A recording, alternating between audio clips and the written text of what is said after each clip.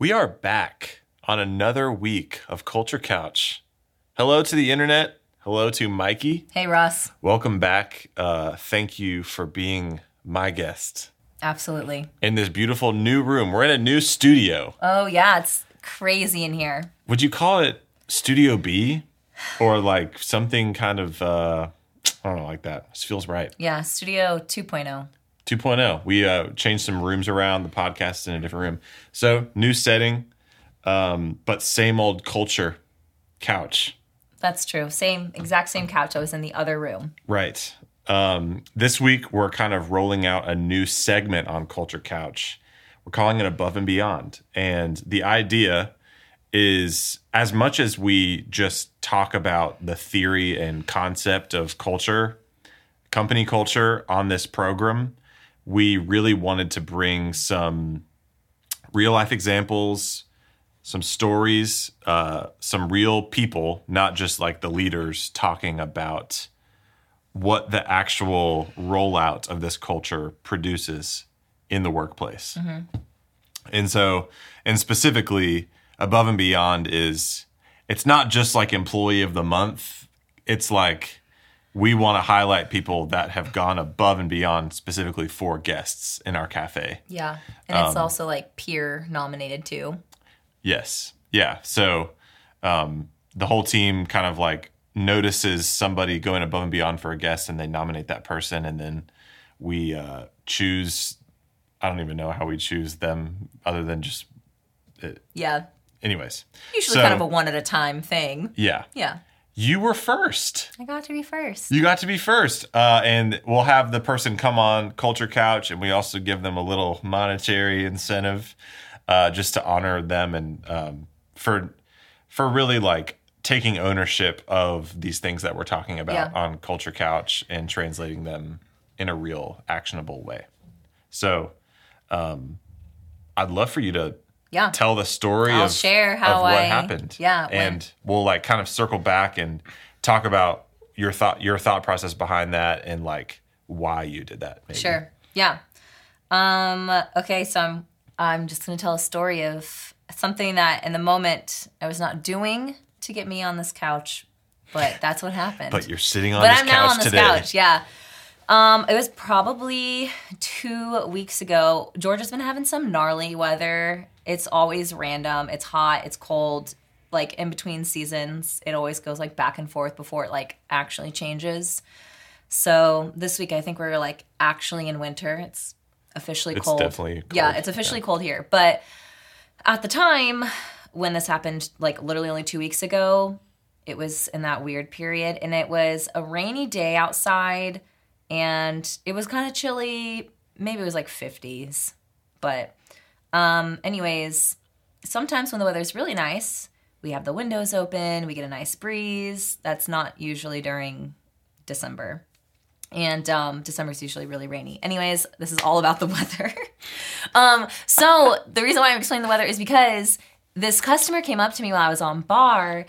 And and I don't know if he will ever hear this, but the story's about you, sir. He came up and said, "Hey, it's really hot in your cafe. I'm overheating." He was really going on about how he was not doing okay temperature-wise. And that's valid. I get really hot behind bar. I usually think it's because like I'm steaming milk and like making drinks and like going really fast. Right. But in this case, it was obviously like not just affecting me. And he said, "Can you please open the door?" And I looked outside, and it was storming, and it was just like a really rainy day, and I was like, "I'm so sorry. No," because it's raining. And like I normally, if customers like, "Hey, can we open the door, open the windows?" I usually say yes because the weather is like nice. And I'm like, "Oh yeah, great idea. Let's do it." But I felt really bad telling him no. And also at the time, we normally have a mat at the front of our door, and that was like the one moment that we didn't have our mat at the front of the door. It got puked on by a kid. What? Yeah. I was never told that. Yes. That is crazy. So I had just ordered another one. It's here now. We have a mat in the front of the door. But also, like, having a mat is, like, in my mind, it's safety, especially when it's raining. You can, like, dry off your feet. For sure. So I was, like, worried about that, like, it just being slippery. So I was like, "I'm so sorry. I'm just worried." And he was like, "Oh, okay." but I could tell, like, obviously was not doing anything to help him. And he's like, what if we open a window? Like, he's still trying to think of something. And I'm like, no, because, like, the windows are going to get wet. And we had just drawn on them for the holidays. So they have, like, all this, like, paint marker, like, holiday decorations on the windows. So I was worried if we opened them, like, the paint would, like, smear and, like, streak off. So I was like, no, because we just, like, drew on the windows. And he was like, can you turn your air conditioning down then? And I was like, okay, let me go check. We can only turn it to, like, 68 degrees because otherwise then our, like, air conditioning system, like, can't keep up if it, like, can't actually make it 67 in here and it, like, messes it up. And so I went back there and it was already set to 68. Can't go any lower. I couldn't do anything. So I felt really bad. I came out and I was like, I'm so sorry. It's actually as cold as it's allowed to be in the cafe. And I wish I could do more. Like, can I give you an ice water? And he's like, oh, I already have one. So that was it. So he goes back to his table and he continues working. And I'm just, like, really empathizing with him. I feel bad that, like, he feels so uncomfortable. And there was literally nothing I could do. And then I had a light bulb moment, and we have a fan in, like, our back room that we had over the summer because it gets very hot in Georgia in the summer. We were having air conditioning problems, which is why I was not going to risk our air conditioning again.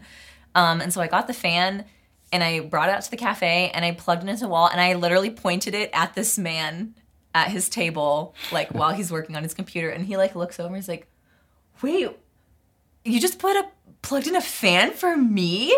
And I was like, yeah, I felt really bad. You're also, like, wearing a flannel, so I feel like that's, like, just not helping your situation. And he was like, that is so nice. Like, I was just not expecting, like, anything to happen, and the fact, like, you dug out a fan. And I was like, yeah, I was in our back room. We use it for the summer. I hope it helps. And yeah, so he was really happy, and he stayed a lot longer and got a second drink. And money. Yeah, so the whole reason I did it was for money. No, just kidding. But that was me really kind of feeling for him and just thinking about, like, being really uncomfortable and hot and having to work. And yeah. There's so many things I love about that. And one of them is that because we're a coffee shop, people don't expect to receive that level of hospitality. Yeah. Which I think is actually a huge advantage. Yeah. Because, like, if you go and stay at a 5-star hotel, you're expecting a full, like, range of hospitality. Every single one of your needs is met by this, like, eager staff. Yeah. You know? And you're paying a lot for it. People walk into our coffee shop and they're paying, you know, $3 to $7 to $15 kind of dollars for a coffee shop experience. Yeah. And when we're able to have a, like, 5-star hotel, our own version. I mean, you put a box fan in front of him. Yeah, the best I could. Which was the best, the things we had in our little 700 square foot cafe, like, that's an advantage for us because people aren't expecting that. Yeah. He was shocked. Yeah, that's awesome. I also just love this idea of making memorable moments for people. MMM. For making people. Mykie memorable moments. Wow. Yeah. Magic Mykie. Magic. Memorable moments. Yeah. Magic Mike reference. That's weird. So, anyways, that is just so memorable. In part because it's like this like girl who worked at a coffee shop just, like, really wanted me to have a great experience, and, like, it's unexpected. Yeah. So there's this element, like, when we talk about, like, moments of delight, there's, like, an element of surprise to it, which I just think is so impactful. Yeah. So, I mean, and after that, it's like he's never going to forget that. And when he thinks about Valor, like, he'll think about that experience. Yeah. So, I mean, did you have just, like, any general reflections on, like, why you did that? And I mean, you said you were empathizing with him. Yeah, I think looking back on it, in the moment, my mind wasn't like, oh, one of our core values is putting empathy into action. Yeah. But because that is a core value that is ingrained in me and ingrained in our work culture, a lot of the times it allows me to think outside of the box where I'm like, I'm allowed to go as far as I can to like be empathetic to someone. And whether that means like it's raining outside and I can walk someone across the street with an umbrella, or digging in the back room for a fan for a customer. Because that's a core value, it pushes me to think in those ways. And I like know that I can find a solution to a problem. And yeah, so now I'm like, oh, cool. I put empathy into action because I was like, oh, like that sucks for him. Yeah, so. You're still thinking practically though, which is cool because like you want to find the course of action that is the most beneficial for this one person's unique needs while also having the entire hospitality experience in mind. Yeah. Which is why you shut down all three of the first ideas. Yes, exactly. It's like, because I think that is also maybe a pitfall for some of this stuff is, when I say stuff, I mean like going above and beyond for specific people. Yeah. And also like, honestly, like needy. Yeah. There's guests that are just more needy, that are like, most people aren't willing to say, hey, I'm hot. Can you change the experience of your cafe?